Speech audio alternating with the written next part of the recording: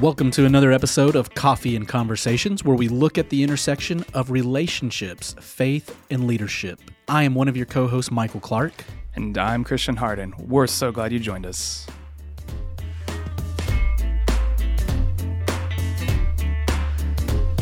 All right, so welcome back again to Coffee and Conversations. Super excited for the reboot, Christian. Here we are. It's back. Oh, you're actually drinking coffee. I am. Oh, man. 2 o'clock. I'm drinking tea. Sorry about that. 2 o'clock. Yeah, it's black like Star Wars was, except it didn't go too well. So hopefully this goes a lot better. I hope this goes a lot better. The reboot. So we did take a 6-month break, a hiatus, if you will. But I did hear some people that were like, hey, when's the next one? So we knew that we were supposed to do it. We just out of content. No, I'm just kidding. We just didn't have anything else to talk about. No, we've been busy. We've been busy, and that's a good thing. I'm so glad to see what God's doing right now. But I have a great friend of quite a few years of knowing John Gagne, who's calling in because he's not here in Tennessee. Nope. He is not even in the Southeast. John, where are you calling from? I am calling from Massachusetts. Are you in Rehoboth or Swansea? Where are you at right now? So I'm physically sitting in Swansea, and that's where the church is, but I live in Rehoboth, and it's one town over. Yep, just throw a rock. Beautiful area. Throw a rock. I love that. I love going up there. As a matter of fact, we're due another visit. My wife and I were just talking about, hey, we need to plan our next trip. We need to talk about that. So I think next summer, look for us. We'll set the interviews up. Just let us know. Set the interviews up. Let's go. I love it. That's what your listeners want to hear. So John, so excited just to have you kind of share your story today with our listeners. I think everybody comes from different places, and you have so many different aspects that are part of your story, your journey, that I think are just going to touch people. So just tell us a little bit about yourself, where you come from, where you grew up, what life was like, and how you ended up where you're at now. Yeah, so I grew up in a city called Attleboro, Massachusetts, which is about 10 minutes north of Providence, Rhode Island, if you're looking on a map. You just take 95 north and you keep heading up 95, and then you go through Rhode Island, and then the first city in Massachusetts up 95 is Attleboro. So I spent most of my actually growing up years there. I moved there when I was 10, and then graduated high school there. So middle school and high school primarily, and so that's where also our church was, and where I got involved in church and youth group and got saved in that church. And so I usually tell people I grew up in Attleboro, Massachusetts, and part of growing up there, it was interesting. It was a very multicultural city, just because of where it lands between Providence and Boston. And so I grew up in a large high school, went to a public high school, and then but was very involved in a youth group, and we had for the Northeast a very what we considered a large youth group. Our high school was about 80 students, which I know in the South it's like 80. That's a small group, but in the Northeast, still a youth group of 80 in the Northeast is still considered a great size youth group. Yeah. That's starting to shift a little bit with what the Lord is doing, but for the most part, a youth group of 80 is probably the average size of a regular sized church in New England. Never mind a youth group. So we grew up in a great youth group. As we went on a lot of missions trips, and I felt just a strong burden for ministry by going on these missions trips, and clearly heard and sensed the Lord bringing me in that direction. One of the things that really impacted my life personally and my family's life, and even our church, was when I was in high school. My freshman year, my mom and I went to a winter camp with our youth group, and where you're like ice skating and playing hockey and snow tubing and skiing and that kind of stuff. And the same week, my twin brother and my dad went on a bus trip down to Pensacola, Florida, to visit the Brownsville Revival. So we went in opposite directions. I went north, he went south. On that trip for myself, when I was up at this camp, there was something I sensed the Lord doing in me, and was shifting my perspective of what it meant to be a Christian. on that trip, I clearly, distinctly remember the Lord, like the Holy Spirit, starting to convict me and challenge me on some different areas, aspects of my life, at like 16, 17 years old, and it was very, very like real to me. And I didn't know that simultaneously my twin brother and my dad are down in Pensacola with a group from the church getting wrecked in what we now know as the Brownsville Revival. And he came back. We came back like on the same day. And he goes in his room. He starts throwing out all his music and ripping posters off the wall and like doing the Holy Ghost cleaning out of the house, Yep. And I'm like, what is going on here? And we start watching videos of what was happening. I'm watching these videos of these services, and like it's like the Lord is just gut punching the whole time. And it was soon after I really got serious with the Lord.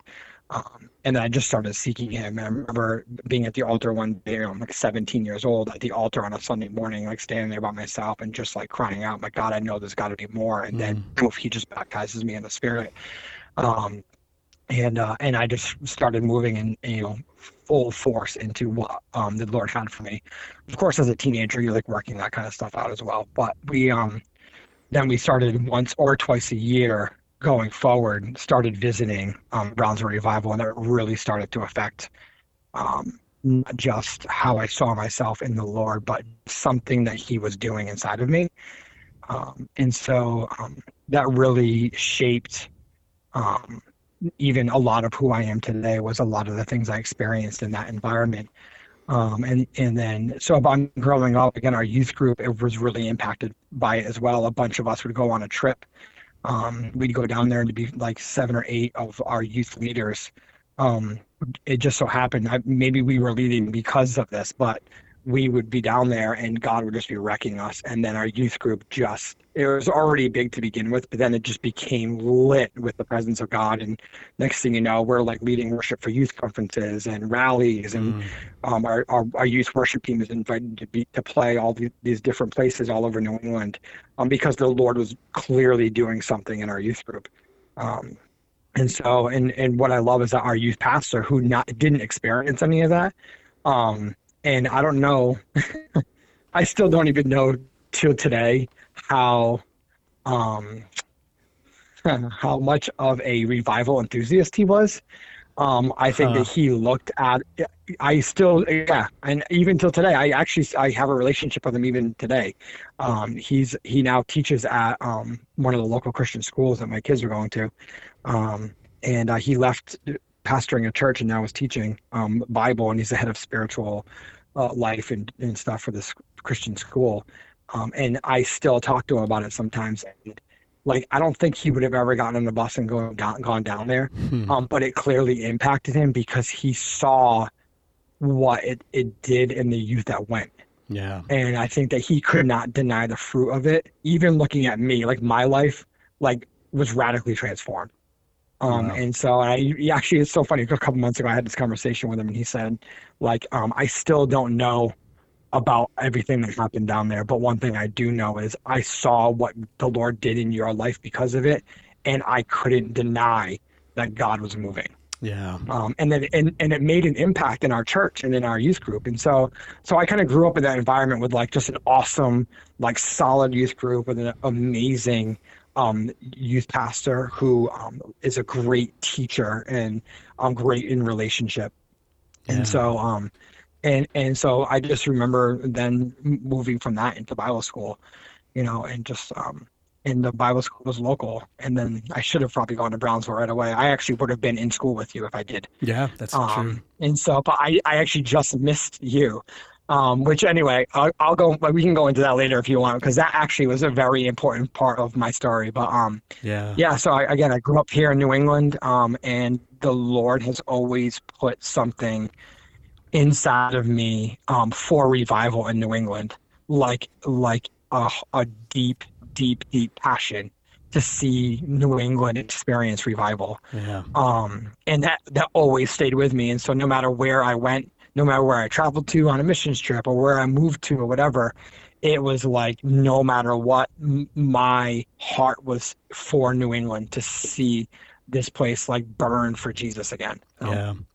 And I know, there's probably, I run into folks here and there, but we're talking 20 years now since that revival kind of culminated, came to an end, so to speak. And you run into folks, and I look back at the generations that I went to school with, or the ones that came right after, and some of those class reunions or Facebook groups, and those people are marked.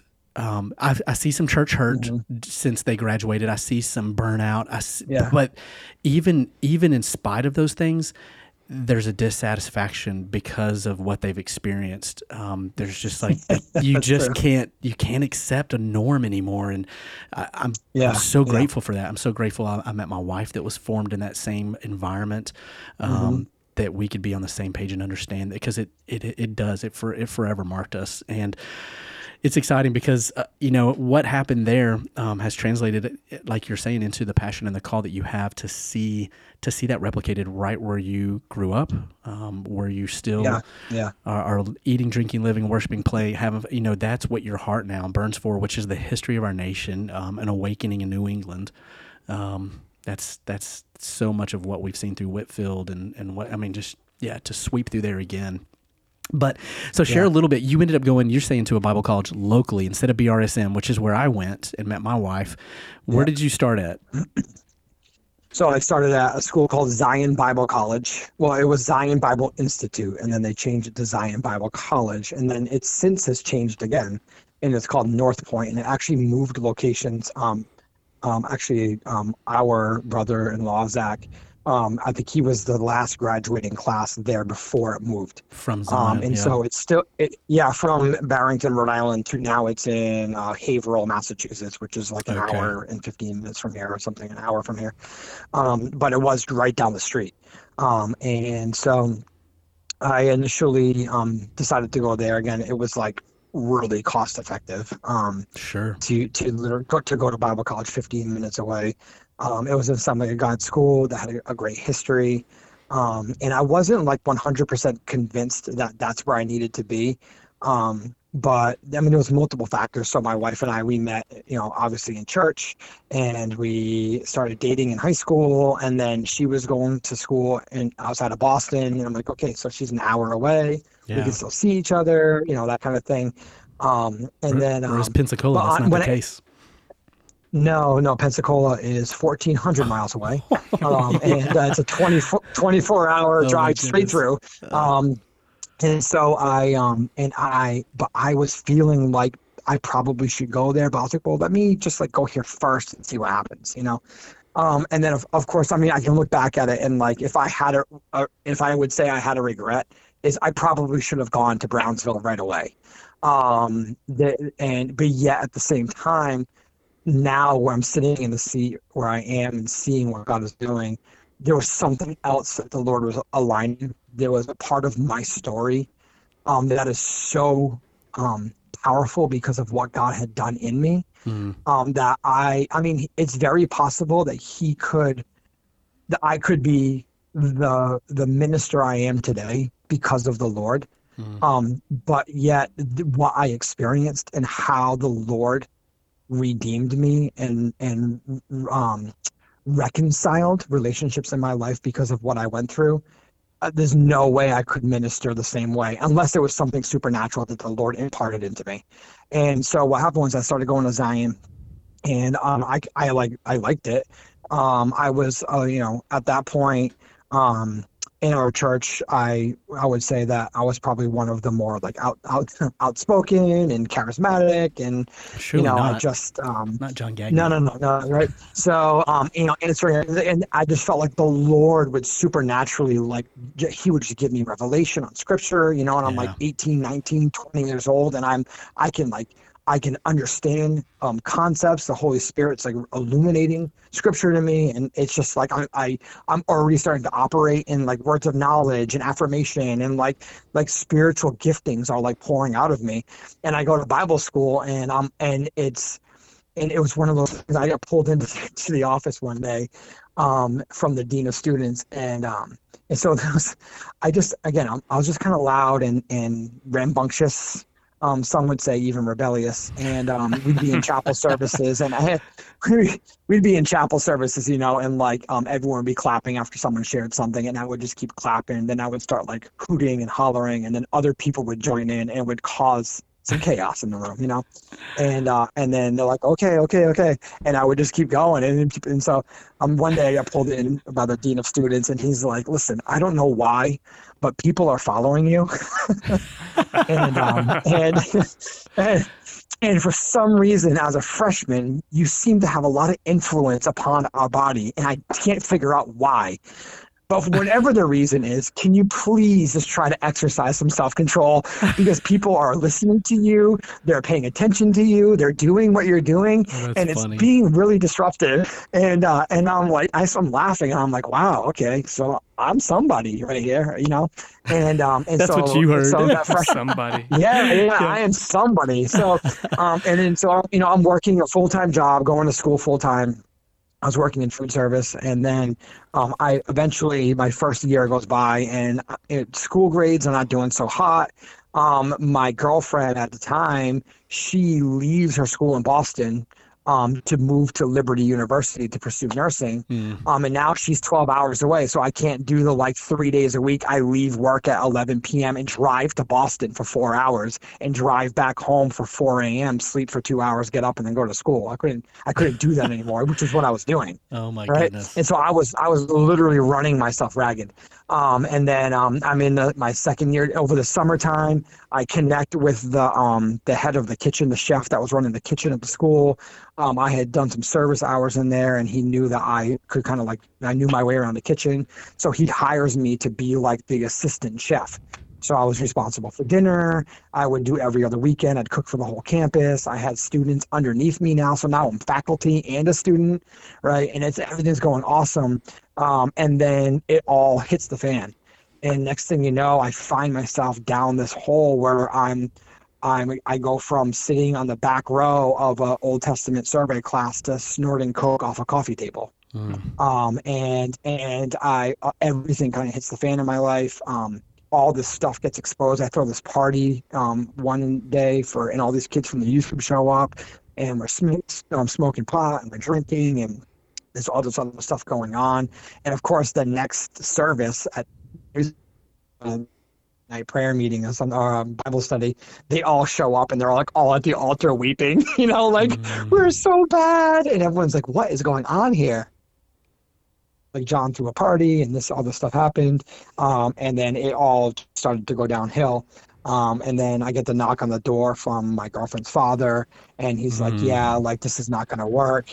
I don't want you telling her anything," because I get kicked out of school. I had to step down from all my ministries at the church. It literally got everything. All of a sudden, every door closed. And it was really messy. I mean, all of our friends were the same friends. We're kind of like family with each other. Yeah. And it all falls apart, and I get dismissed from school. And so then I start just going on this hardcore drinking binge and just running from the Lord. Well, here's the crazy part too, for all of you people shaking their heads right now saying, how could this have ever happened? How could this is awful. Then the following Sunday, I walked into church, and one of the deacons walked over to me, and he says, "What are you doing here?" And I said, "Well, I go to church here." And he says, "What, have you come to cause trouble?" And sorry for my language, but I said, "F you." And I turned around and walked out of the foyer. And I said, "I'm never coming back here ever again." Now, let me remind you that a week here, I'm in Bible school. Okay. Yeah. And it all hits the fan, and I had been neglecting my walk with the Lord so severely that the first wave that came knocked me over, and I literally could not get back up on my feet. And so of course I have to go and have all these meetings, and I was sitting in front of the president of the school, and then the pastor of our church, and then this parent and that parent and this family that I was living at their house, and threw the party at their house while they were gone on a mission trip, and and so I had to make the rounds and do the apology tour. And then it was just not going well. I was reaching out to all these men that were leaders in our church, literally begging for them to meet with me, because I needed someone to walk this with me. And I literally could not get a single person. And after 5 weeks of trying to reach out to leaders, men in our church, Sunday school teachers, youth group leaders, like men's ministry leaders, like anyone, like, please, I need help. And finally one of the deacons replied to my phone call. And we went and grabbed a coffee, and we sat down in a Dunkin' Donuts. Where I'm from every a mile is another Dunkin' Donuts. So we picked one of them, and we sat down and we sat down at Dunkin' Donuts, and everyone, and I mean, literally, it's like the world headquarters is right outside of Boston.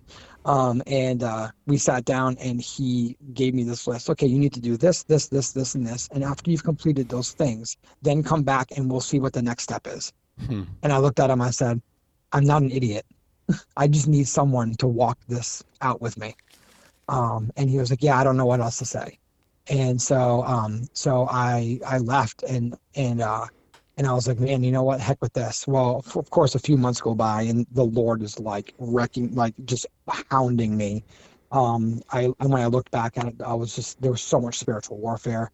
I remember I got kicked out of even the place I was living. So eventually I was homeless. So I called one of my older brothers up. I start sleeping on his couch, and we're partying and doing all this stuff. And I just, every time I woke up in the morning, I felt more tired than when I went to bed.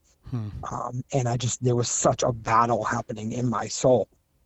And so eventually I'm like, you know what, I need to get out of here. So I pack up my car, and I quit my job, and I drive from Providence, Rhode Island to Pensacola, Florida. And at that time, my parents had moved down there. They had sold their house in Massachusetts and moved down to Pensacola, and my mom started attending Brownsville Revival School of Ministry. And my dad's, retired, my mom's semi-retired, and they're like, you know what, this is just the season the Lord has us in. So I moved down to Pensacola, and then I registered for school and start going to school there. And I'm like, okay, fresh start, everything's going to be new. And so I start doing that, and it's awesome. And like, God is like redeeming and restoring my relationship with my girlfriend, and I'm getting plugged back into like ministry again. And I'm like, okay, this is good. Like this is a fresh start. But I didn't actually take care of like, what was the root causes for me actually starting to do that stuff in the first place. How could I go from being this quote unquote leader in a Bible school to now like hanging out at bars and drinking and doing drugs every night? Like in that time frame, I OD'd 3 times. Wow. 3 times. Like unintentionally. And like, how did that happen in my life? And I never addressed those issues. So now I got a fresh start. So I'm at Brownsville, loving it. Cause this is like, okay, this is who I am. And of course, like I'm working and I'm going to school, and then literally 1 year to the week that it happened up here, it happens again. But it was like, I met this guy who was very similar to some of the friends I was hanging out with. And I'm like, oh my gosh, I can't go near him. There's something about him that's the same. Yeah. And sure enough, of course, I end up hanging out with him. We end up drinking, and then the school finds out, and they were like, it was awesome because I'm sitting in the office, and I'm like sweating, and I'm sitting having the meeting, and they're like, so I think what we're going to do is we're going to put you on, probation. You're going to have to check in, have accountability, and we're going to make sure this doesn't happen again, and blah, blah, blah. And I'm like, yes, great, perfect. This is awesome. And I get up and I'm walking out, and the pastor goes, hey, hold on 1 second. And I turn around, he's looking through like my folder, and he goes, has this happened before? And I was like, yeah. He's like, tell me about it. And I told him what happened a year earlier. And he's like, oh yeah, no, this is a pattern. We're going to have to dismiss you. And I was like, oh, so they dismissed me.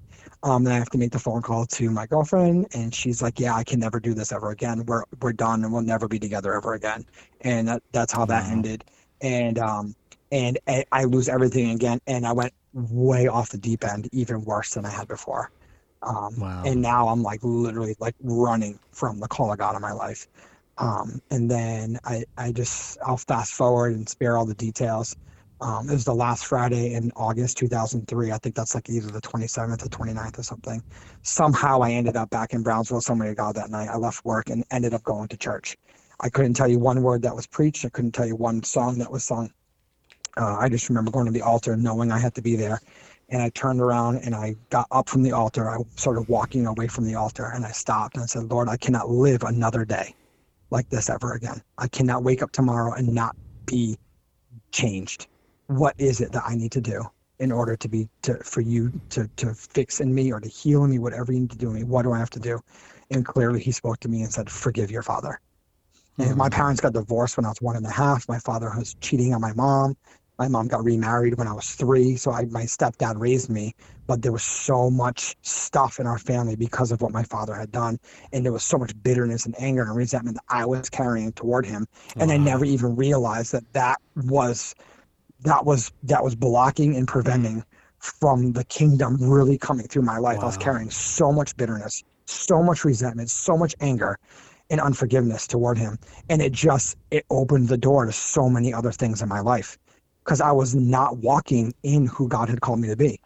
And it was, the giftings and the things that I knew were inside me were getting me to where I needed to go, but I didn't have the character to stay there.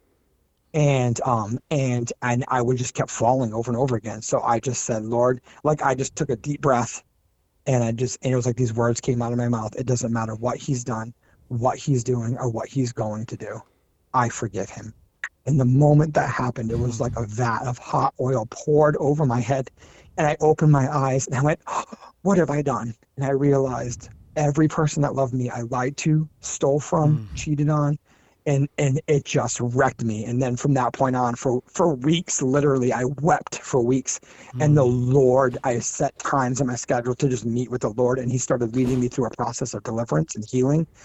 I re-registered for school. And then and of course I get into a deliverance and spiritual warfare class with Bill Sudduth. And I'm going through this class, and I'm like, oh my gosh, this is the process the Lord had led me through.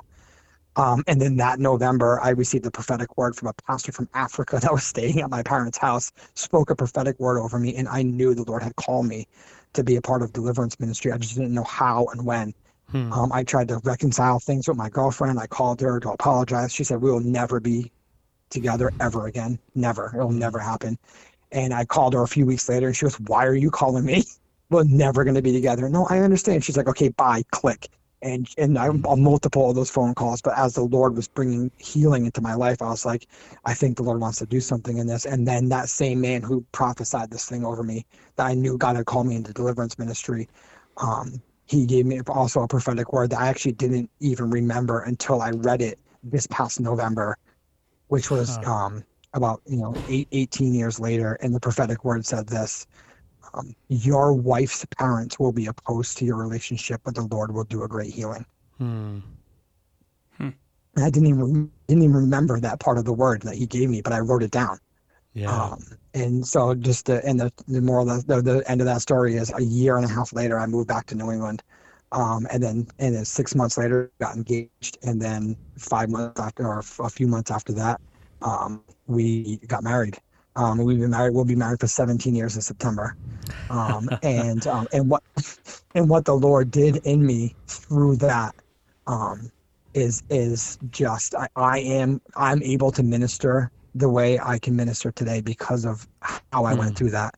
And some of the relationships that I formed when I was there because of when I went to Brownsville, even though I can say I wish I went sooner, because of when I went, there was relationships that were formed that are still, I still have in my life today. And I see fruit today of even young kids that I was able to pour into after that. I started serving as a youth pastor at a small little church called Grace Assembly of God on Fairview Drive, Fairfield Drive in Pensacola. And it was like 60 people in the church, and the average age was probably about 70.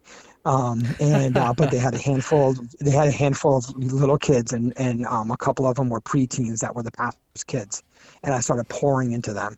And one of them today, he's the lead pastor of Jesus Image Church. Oh, wow. And I just had an opportunity to catch back up with him a couple months ago. And he said, I would not be in ministry today if it wasn't for you. And so it's just like I just see how the Lord used that time and what the Lord had established in me. And so, of course, now I had to move back to New England after all that. And I was just like, I know I'm supposed to go back to New England. And people are like, why are you going to New England? It's so dead up there. And I was like, you can't be revived until you've died.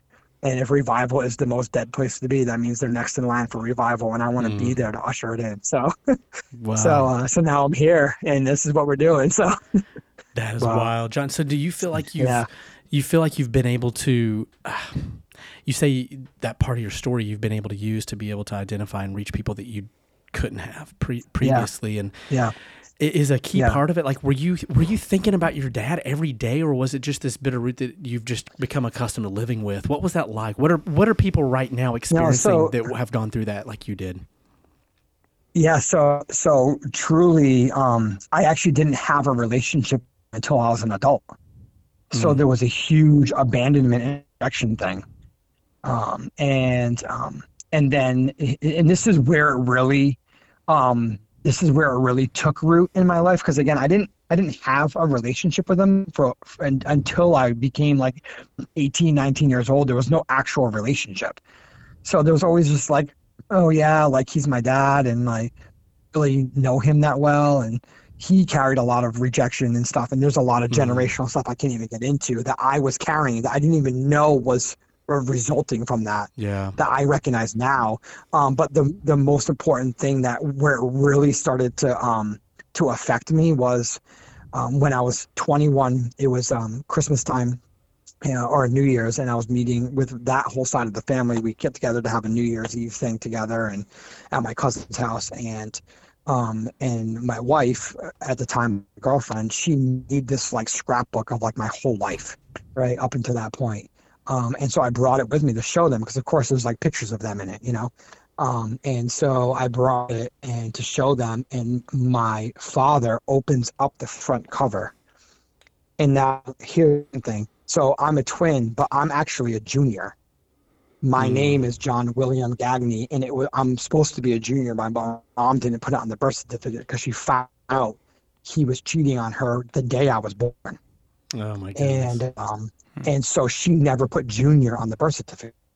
So my father opens up, now I'm 21 years old. He opens up the cover of this scrapbook that my wife made me, and it says John William Gagne. He looks at it and he goes, hey, that's my name. And I took the book, I slammed the cover shut, and I said, let's go, we're out of here. And I walked out. Wow. And it was that moment that really started to just steal, kill, and destroy everything I was trying to do in my life. The bitterness and the anger and the resentment. Someone would mention his name, and I would literally fill with rage, just at the mention of his name. Which was not a mention of your name. Which is the mention of my name, right?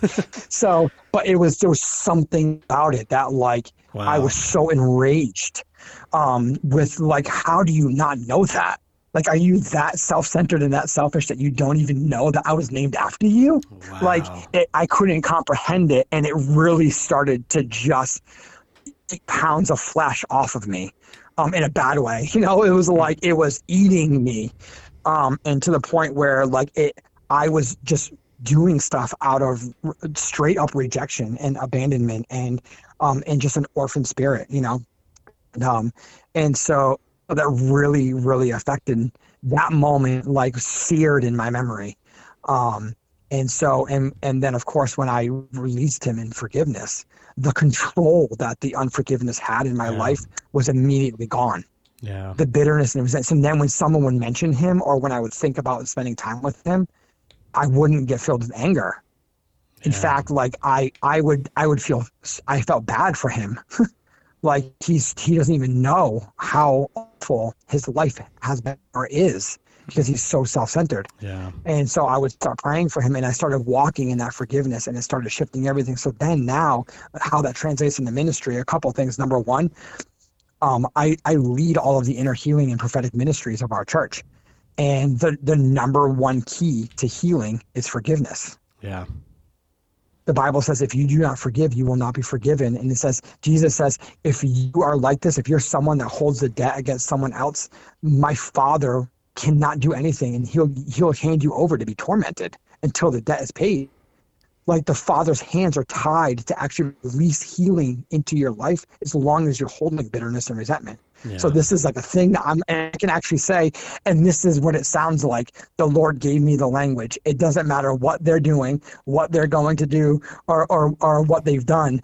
I forgive them, and you release that forgiveness, because I actually can tell them this is exactly what happened to me, and the Lord led me through this process to be able to forgive. Good. And that's how that released the healing in me. So now when I'm ministering to all these young people, even, I've done so much discipleship and so much mentoring, and even like coaching soccer teams at the local Christian school. And I'm discipling and mentoring these young kids, and they want nothing to do with church. They have horrible relationships with their parents. And it's like I can share with them my story. And there's a connection there. And now it's like they're graduating college and they're coming home and they're worshiping with us in church on a Sunday morning, because that was imparted into them, so it's great. Yeah, man, that is so powerful. And I keep thinking about how unforgiveness and bitterness are so closely linked together, and some people don't realize why they're bitter. They don't actually know that it's linked to unforgiveness. Yeah. Some do, but for God to bring that up in your life to receive healing. And I hear Bill Johnson talk about it as he would preach more frequently at Bethel, and he would talk about how literally some of the people he would meet that were the most miserable people he was ever around was because of bitterness. It was because of unforgiveness. Yeah. And he literally he said, I've seen more damage done in people's life from bitterness than even witchcraft. And it just, absolutely. I 100% agree. How it can just eat your life from the inside out. But man, that is such a powerful testimony, John, of what God did in and through you. And I'm excited to get into more of the ministries now that the Lord has birthed through you and out of you, and that you've been a part of. And so this is definitely going to be, I knew it when we started. This is going to be a part 1 and a part 2. This is definitely, and what I want to do, if you've got a few minutes, we want to do a couple of rapid fire, and then talk about some generic things as far as just leadership and what you would like to go back and tell yourself, your 22-year-old self, but, and then come back and capture some of those ministry experiences. Is that okay? Yeah, whatever you want. Okay, that's awesome. It's not my show. Christian's going to lead a couple of rapid fires real quick. This is where we just get to know you a little more. Yeah, so this is the part of the show. We call it rapid fire, where the questions get shorter, but the answers probably won't. Sometimes longer. So I'll keep them short. No, you're good. So the first one would be your favorite movie. And then the way I frame this is it's been a long day. You come home, you turn on the TV, and you're like, oh, blank is on. And it doesn't matter what part of the movie it is, it's you're going to sit down, you're going to watch it. What would that movie be? Last of the Mohicans. Last of the Mohicans. Okay. Oh, nice. Yeah, we haven't heard that. I love that movie. The soundtrack. It's like dun, dun, dun, dun, dun, dun, dun, dun. Come on, it's so good. You like the soundtrack to it. So awesome. So there's actually we'll give 3. I'll just, my all-time favorite is Last of the Mohicans, because it's an older movie, so I've just seen it many more times. Okay. Right. So and then number 2 in there might actually be Jurassic Park. I would whistle the soundtrack to Jurassic Park so many times. And so so it's like that's 1A, then 1B, then 1C is Gladiator. I love those are Gladiator. All incredible soundtracks of movies. So it's music-based. All amazing soundtracks, and there's so much redemption. Except in Last of the Mohicans, I don't know how much redemption is really in it, because it literally is like 2 out of the 3 die, but the only one left standing was adopted by the Mohicans. So there's a spirit of adoption, and he it carries on with him. So awesome. I can relate to that. Lord of the Rings has one of the best soundtracks too, and I love that trilogy. Yeah, I mean, I remember watching that when I was in, I don't even know, middle school or high school. But yeah, I love Jurassic Park. I love The Last of the Mohicans. There's something about that movie. That's awesome. I just love it. I love that movie. Yeah. So and it's filmed in the Northeast. It was filmed in Pennsylvania and New York, a lot of it. Right. And I actually met a guy at a culinary training institute weekend thing that I did as part of some of the work I was doing. and he is a Native American, and his people group were casted as some of the Oh wow. of the village people and some of the scenes and stuff. So there's a lot of Native American roots here, That's crazy. in New England, of course. But yeah, so That's awesome. anyway, Good movies. but, yeah. All right, next. I was just letting you go. I was just letting you have at it. That's awesome. Go-to comfort food. So similar scenario. Oh, He's not from the South. Long This is gonna be day. interesting. Yeah, long day, long week. okay. Go for it. There's two things. All right, so first of all, I'm a foodie. Okay, so okay. I literally will eat anything, anytime, anywhere. I had guinea pig in Peru. Okay, so I will eat anything. All right, so so my two favorite comfort foods. Well, I actually have three now. All right, so historically, it was always buffalo chicken. Historically, Ooh, buffalo chicken. That's Yeah. good. buffalo chicken. Bone in or and I strips? actually both. Okay. I actually enjoy both. I love bone in. Most people don't. So, but I actually have a crazy awesome boneless buffalo chicken recipe that I make. And so I love buffalo chicken, any kind of buffalo chicken. So, and then, but I love sushi. Like love sushi. Mm-hmm. And of course now it's pretty trendy now, but poke bowls, I don't know how trendy that is down there, Yeah. but there's a place nearby that makes a crazy good poke bowl. Oh my gosh. And I so could good. literally just every day I could eat every for a while when my kids were in school, every Thursday after a deliverance session, I would go and pick up a poke bowl. It was like my thing. on. You know, so That's it. because I fast for every one of those. So it's been like 14, 16 hours since I've Yeah. eaten. So I'll leave the church, I'll run, grab a poke bowl, and then go pick the kids up from school. So I'm like eating with chopsticks driving down the road. They're definitely better along the coast. They're okay here in Tennessee, but the further closer you get to the coast, they're definitely way better. So yeah. Oh, that's good. well, All right. I think that's all the rapid fires for this one. And then as we come back and just kind of wrap up this part one, John, what is something you would go back? What's the one thing you would go back and tell your 22-year-old self based on just what you've shared even today or just anything really? Oh my gosh. Yeah. What would I tell my 22-year-old self? I mean, there's a lot. Yeah. I mean, I knew so much then.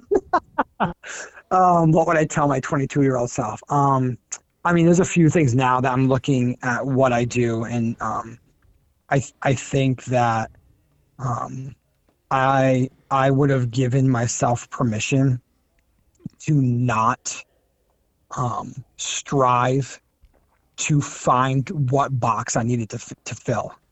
And so this is where my struggle was. I think part of this, there was something I had in the spirit, and it left a lot of agitation in me, and I felt very unsatisfied, which may have helped out some of the wine of my spirit during that season of Bible college. But I was really frustrated that every Bible school class I sat in, I felt like I didn't fit. Yet I'm being told by like leaders that I'm a leader, but yet I'm sitting in these classes and I was really, really struggling with it. And I'll even say, I talk about Brownsville, my experience at Brownsville, how amazing it was. It wasn't the classroom. Actually, there was two teachers I had that were very influential in my life, but I actually even found myself frustrated in the classes, even at Brownsville. And because what I didn't know then, but that I know now because of what I see the Lord doing, is that what he was placing inside of me was very opposite or against the flow of what we had known church and ministry to be. So I was being told, you have to figure out which one of these things. You have to claim a minor. Okay, so my major was theology. What's your minor? Pastoral ministries. Are you going to be an evangelist? Are you a teacher? Are you a missionary? Like, are you a counselor? What are you? And I'm like, I don't know. I can't articulate what I'm feeling inside of me. I can't articulate it at all whatsoever. I have no words for it. I just know it's not any of that. Yeah. And so I declared my minor as missions because I didn't know what else to describe it.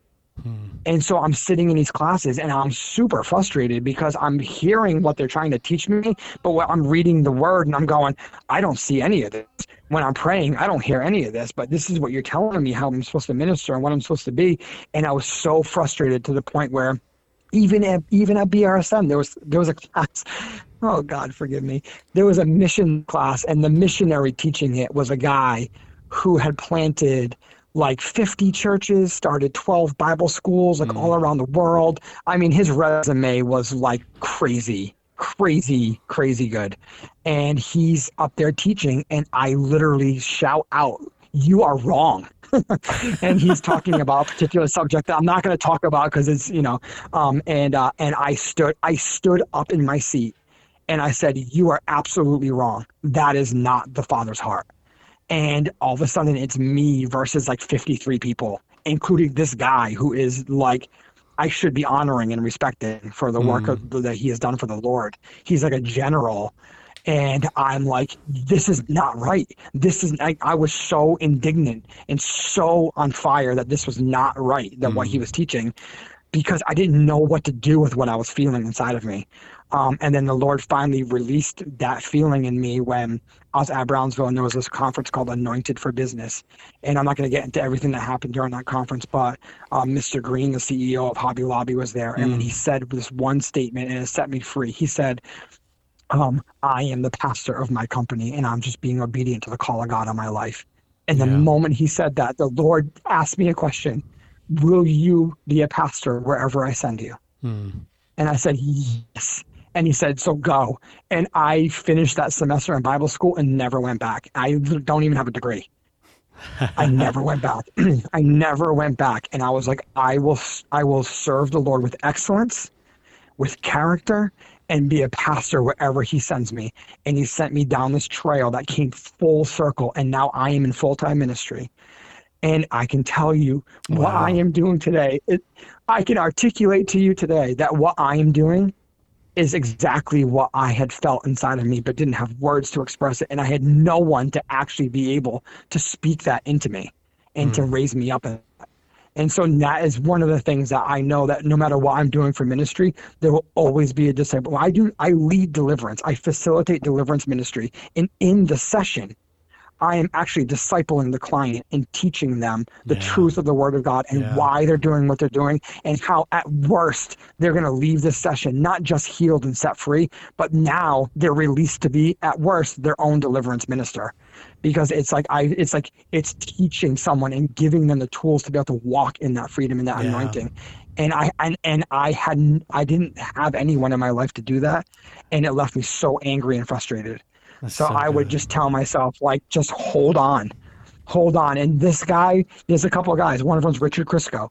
Yeah. Just spend as much time as you can with that man, because he is a father. He is a father. Spend as much time as you can with him. And I spent some time with him. I felt like it's not enough. But I still have that relationship today, though, which is awesome. That's awesome. John, thanks so much for sharing that. It's interesting because I've been hearing for the last few years just so many waves of such intentional uber focus on discipleship, and I think it's coming from people that have felt a call of God, have experienced His move, but didn't experience being discipled, and they're like, "Gosh, this has got to change. This can't be the story for the next generation if we're gonna reach such a void." Yes, such a void. And so I'm so glad the Lord is doing this, though, just across the globe. So good, so good. Thanks for sharing that. And that wraps up kind of part one today with John Gagne, our guest, coming to us straight from Massachusetts. So glad that he's right there calling in. And we're going to end this segment and pick back up with segment 2. So hope you will catch that as well. But for now, thanks for joining Coffee and Conversations.